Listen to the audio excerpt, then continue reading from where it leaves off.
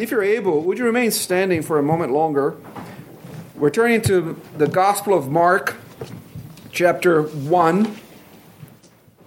We're starting a new series today that should take us to the end of May. Mark chapter 1. We're going to read verses 1 through 8 of the Gospel of Mark, chapter 1. This is the word of our Lord. The beginning of the gospel of Jesus Christ, the Son of God.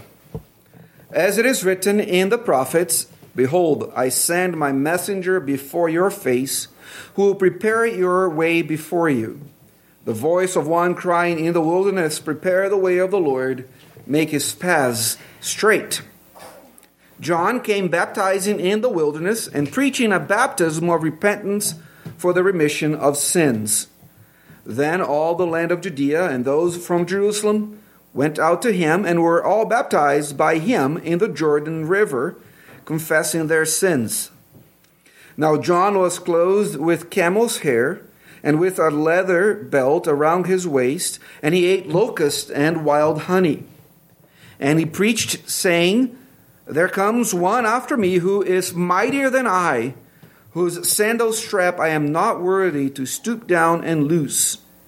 I indeed baptize you with water, but he will baptize you with the Holy Spirit. This is the word of our Lord. Let us pray together.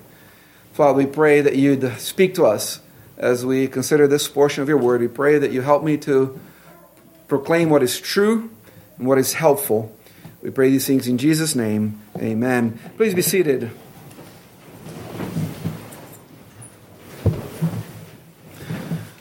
Mark tells us that he's writing about the gospel of Jesus Christ in verse 1, and then he proceeds to tell us the whole story of Christ's life. He tells us all the facts about the life of Christ and the theological significance of those facts. And that tells us how important it is for us to know the life of Christ.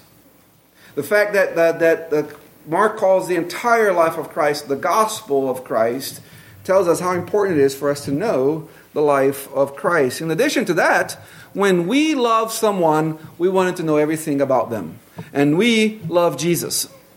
Because of that, we're going to spend most of the first semester of 2023 considering the first year of Jesus' life. That should take us through John chapter 4, with a sprinkling of Matthew, Mark, and Luke in there somewhere. So that's the plan through the end of May.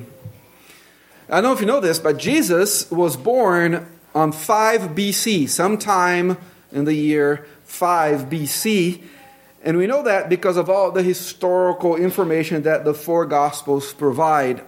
And if you're curious about the chronology of the life of Jesus, later on, tonight, you can go to our church blog, so olympiabp.net, and click on the blog, and there'll be an article there explaining how the dates in the life of Jesus are arrived at by looking at all the historical facts that the Gospels themselves give to us.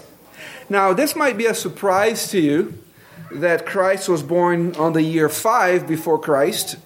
That's what BC means, that he was born in the year 5 before Christ. How could that be? Well, in AD 525, so in the year 525 of our era, a Christian monk by the name of Dionysius suggested that the history of the world should be explained in relationship to Christ.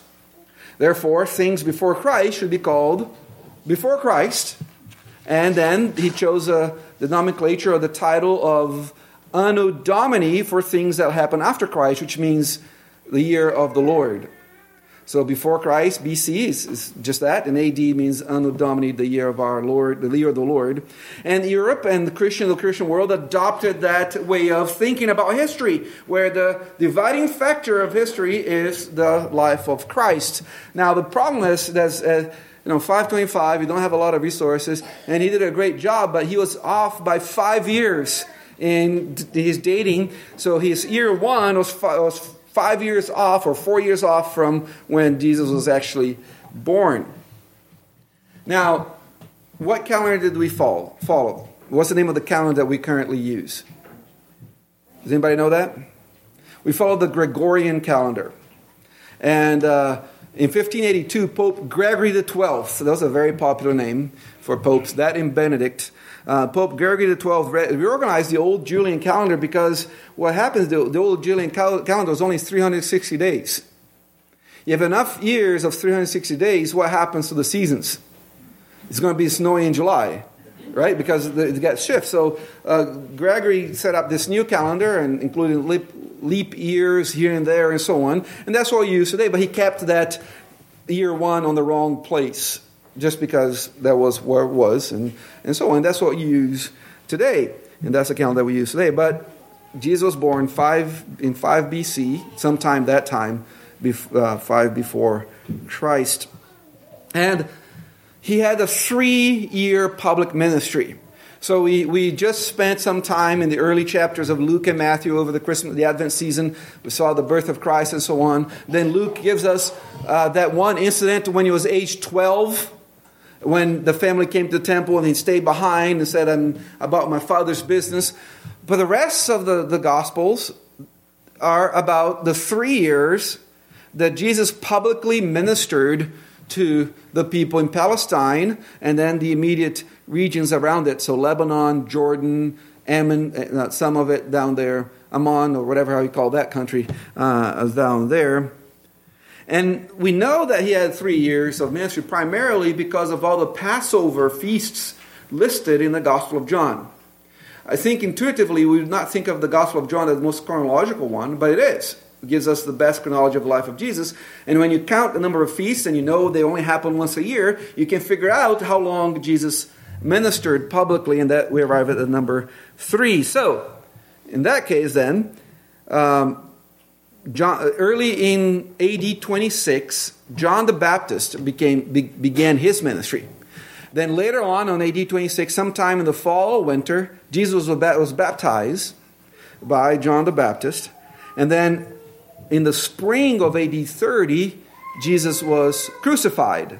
So you have about 3 years in there somewhere for the ministry of Jesus. Now, it's important that you notice that the Jewish mind wasn't necessarily worried about precision. It's more like Brazilian minds. Time is abstract, which it is an abstract concept, but time is subjective, I should say, right? So portions of 3 years would be equal to 3 years. 3 years and 10 months would be equal to either 3 years or 4 years. It doesn't matter, however you want to count. If you go to Brazil on a Sunday and you have a church service, so the church is at 11 o'clock, well, any time that the numbers 11 are showing, it's on time. So 11, 11:01, 11:02, 11:59, this is all on time, and that's kind of like those. So 3 years is not, let's not think of 36 months, but 3 years, generally speaking, is the time that Jesus ministered publicly. This series is going to only be about the first year of that ministry, year 1, which is a year of obscurity. We don't know a lot about it from the other Gospels, but John spends a lot of time on that. As a matter of fact, the first 4 chapters of John are about that first year, and that we don't find that account in the other Gospels. So that's why I said that this series is going to be mostly about John 1 through 4, with a sprinkling of things from Matthew, Mark, and Luke, especially when talking about the temptation that's recorded in the 3 other Gospels. I want you to notice here, according to Mark, that the Gospel of Jesus begins with John the Baptist. In verses 1 through 4, in verse 1, we have the title for the whole book. The beginning of the Gospel of Jesus Christ, the Son of God. And then he starts describing what he means by that. And the first thing he talks about is the ministry of John the Baptist. So John's ministry, according to Mark, was essential for Jesus' ministry. He came to prepare the way for the Messiah. One commentator said this: the opening words emphasize that the good news concerning Jesus, the Christ, was inseparably bound up with the preparation provided by John the Baptist. Peter also considered John's ministry as inseparable from Jesus' ministry. Remember in Acts chapter 1, Judas is killed himself, he's dead. They do believe that they need 12 apostles, so they're in the process of finding somebody to replace Judas. Eventually they end up with Matthias. And they're trying to, what are the criteria for being eligible to be elected an apostle? Peter says there has to be somebody that witnessed the gospel of Christ, beginning with the ministry of John through the resurrection and ascension of Christ. So what we read here in the beginning of Mark and the beginning of Matthew is essential for the ministry of Jesus Christ. Now, at this point, a comment about John's title is necessary. So John, the son of Zacharias and Elizabeth, the cousin of Jesus. Remember back in December when we look at Mary's song, we saw that Elizabeth was a cousin of Mary, which makes John a cousin of Jesus. He became known in history as John the Baptist. And this might sound silly, but it's not, because I've had this question asked. Right? People have asked me, if John was a Baptist, why are you a Presbyterian? This is not a joke. So let me clarify this. The title Baptist has nothing to do with theological persuasion. It has to do with what he was known for. The one who baptized. So perhaps a better title for him would be John the Baptizer. If we were going to give him a title that had to do with theological persuasion, we would call him John the Presbyterian, not John the Baptist, because it has nothing to do with theological persuasion. But we will consider John's ministry in more detail next Lord's Day. For today, I just want to focus on this first verse, the beginning of the gospel of Jesus Christ, the Son of God. And I want us to consider this word gospel by itself. In Roman culture, so Mark is writing in the first century. Some people think that Mark was the first gospel to be written, something that Matthew and Luke were the same first gospel to be written. But whatever it is, we're talking about the mid to 50s to mid 60s. That's when these books were written, of AD 50s to AD 60s. And so it was written in a Roman culture. It's likely that Mark is writing from Rome, so in the midst of this Roman culture. And in Roman culture, gospel meant joyful tidings or joyful news. It also referred to a historical event which introduced a new situation in the world. Now, the word is often used for anything the emperor did. Because, you couldn't say things against the emperor. So whatever the emperor did was a world-changing event. Even if it was just closing the door or whatever. But that's the idea. The gospel is good tidings that's going to cause a change in the world. So putting these two things together, the word gospel in the Roman world of the first century, and Mark was written, meant joyful news that brings change to the world. So that's something you have to keep in mind as you read these words, the beginning of the gospel of Jesus Christ. But Mark was also writing in a Jewish context. I don't know if you know that, but Mark is likely that guy. In the gospel of Mark, let me back up. All of Mark can be either found in Matthew or Luke. Okay, the entire Gospel of Mark, you can find the same passages in Matthew or in Luke, except for one passage.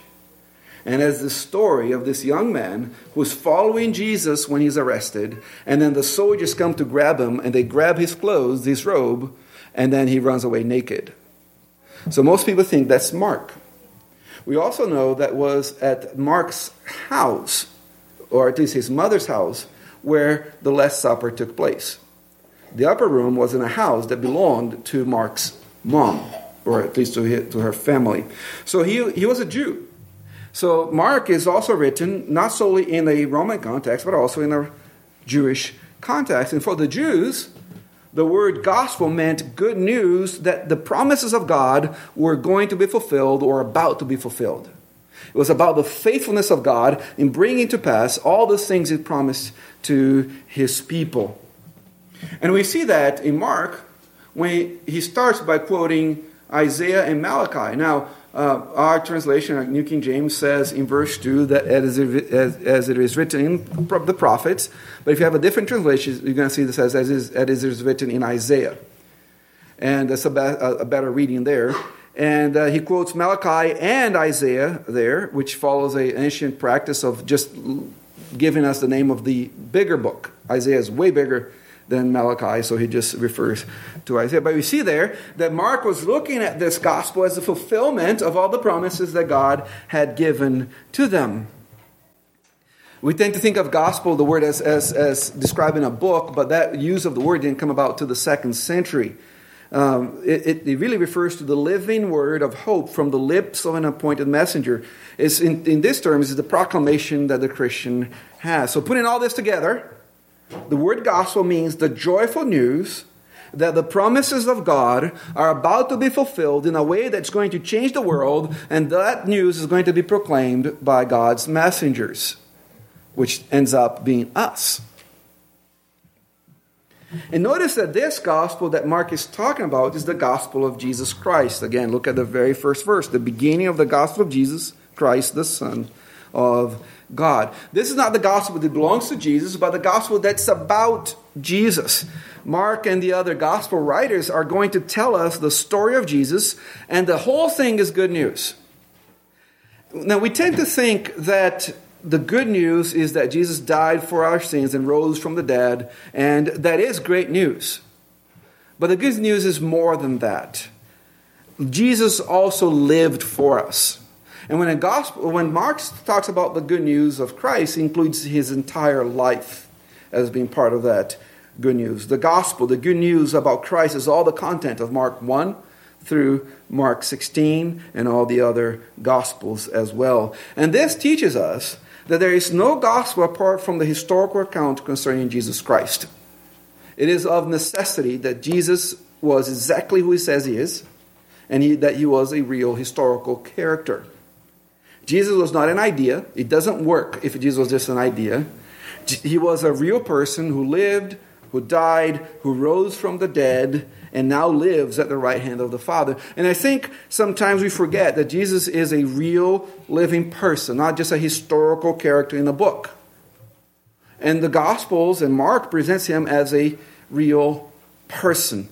As a matter of fact, Mark goes out of his way to use a particular grammatical construction called the historical past. Mark rarely uses a past tense. Everything's in the present, so that the reader can be brought into the narrative and live it out with Christ, the reality of Christ in it. And notice also that Mark gives us one more identifying characteristic of Jesus in this passage.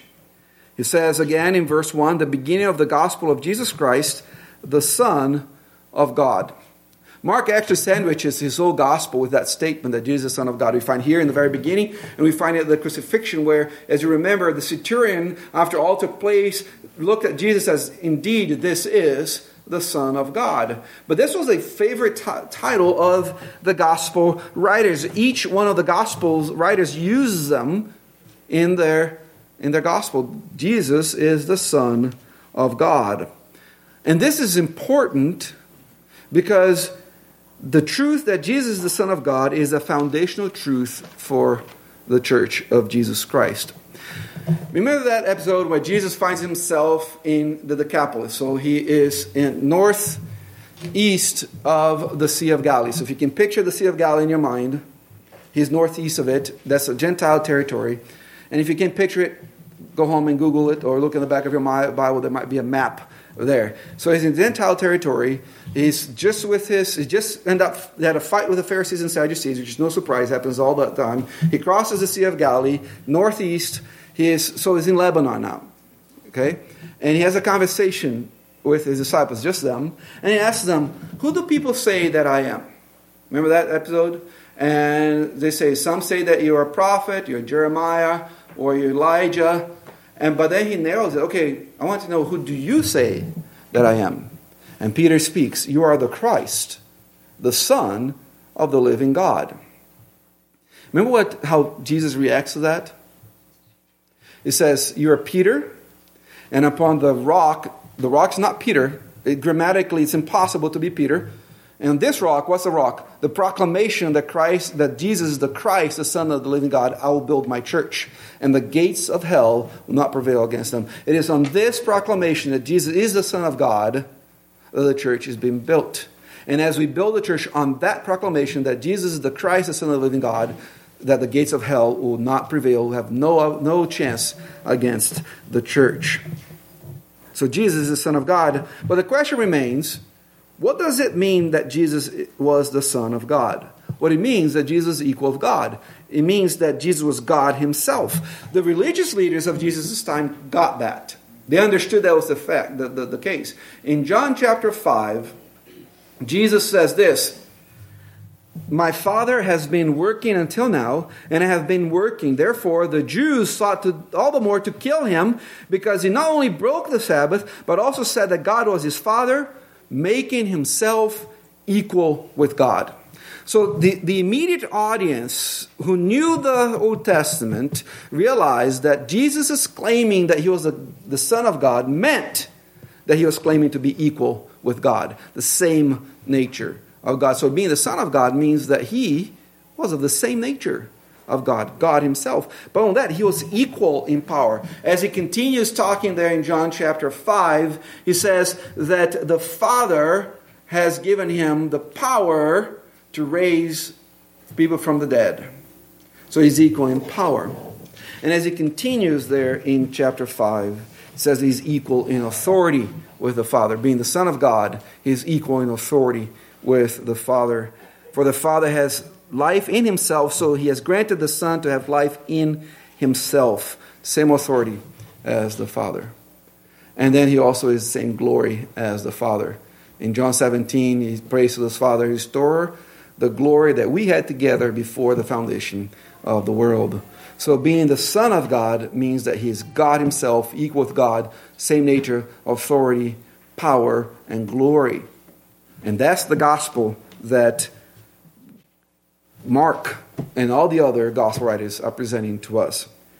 It is the gospel, the joyful news concerning Jesus Christ, that we'll spend the next few months considering it. And as I said, we're going to spend a lot of time in John, in chapters 1 through 4, with some Matthew, some Mark, and some Luke here and there. And as we finish this morning, I wanted to tell you what my hope is for this series. I want to tell you what I hope happens through this series. 7 things that I hope that happens through this series. The first one is this. I hope you get to know Jesus better. And I mean it, facts about Jesus.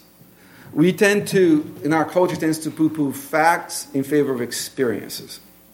It doesn't matter what you know, it's just what you experience. That's not a Christian way of thinking. Our faith is a propositional faith, is a reasonable faith. It means can be reasoned based on facts.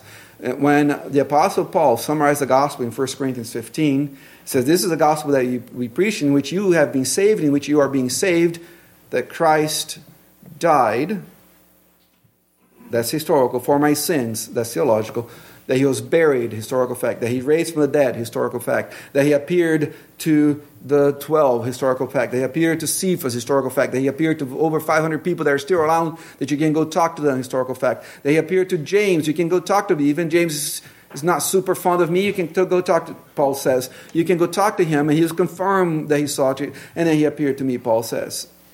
Historical facts. So I hope as we study this first year of Jesus' ministry, that you will get to know him better. Facts about him. That you and that's important, because that's how we know people. Not just by experiencing them, but by knowing things about them. People try to make a distinction between knowing God and knowing about God. Well, you cannot know God without knowing about him either. So those two things have to go together. The second thing I hope you accomplish is that I hope that through those facts, you have a greater appreciation for Jesus himself. As you learn more and more about him, that your love for him will grow. Thirdly, I hope that you will embrace Jesus' teaching in his first year of public ministry by applying it to your life with the help of the Holy Spirit. We're going to be looking at the person of Christ. We're going to be looking at the work of regeneration that the Spirit does through the proclamation of the gospel. We're going to be looking at how worship is to be conducted for the Lord. All that's taught in that first year of ministry. And I hope that you put that in practice in your life by the help of the Holy Spirit. Fourthly, if you have never believed in Jesus for the save of your soul, I hope that this series will help you know Him as your Savior. I hope that the Spirit grabs hold of your heart, replaces that heart of stone, and gives you a heart of flesh that is able to believe in the Lord Jesus Christ as your Savior. That you stop playing church and actually become a follower of Jesus Christ. That you stop being a hypocrite and actually come to repentance and believe in Him and follow Him faithfully. Fifthly, I hope that our faith as a church will be strengthened as we see how reliable and how accurate the four Gospels are. As we go through it, we're going to see how these are reliable, they fit together, the evidence for them is just insurmountable. Only the ignorant tries to deny it, like people like Richard Dawkins and so on, makes statements, and just because he has some sort of British degree, people say, oh, he said that, must be true. And yet, when you actually look at it,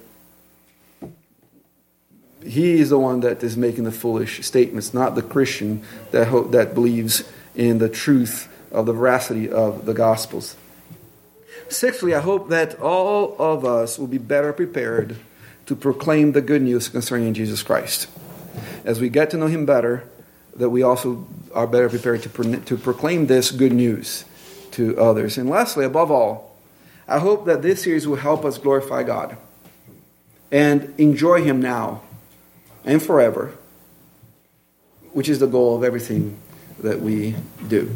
Let us pray together. Father, thank you for your word. We thank you for writing it down for us. We thank you for your Spirit that works in us to understand it. As we begin this series today, we pray that you guide us through it. We pray that it be profitable for your church. Help us to grow in love with Jesus Christ. For those that don't believe in you, we pray that you change their hearts, that they might believe, even as they hear the truths of Christ proclaimed to them. Revive us even through the proclamation of your word. For asking in Jesus' name, amen.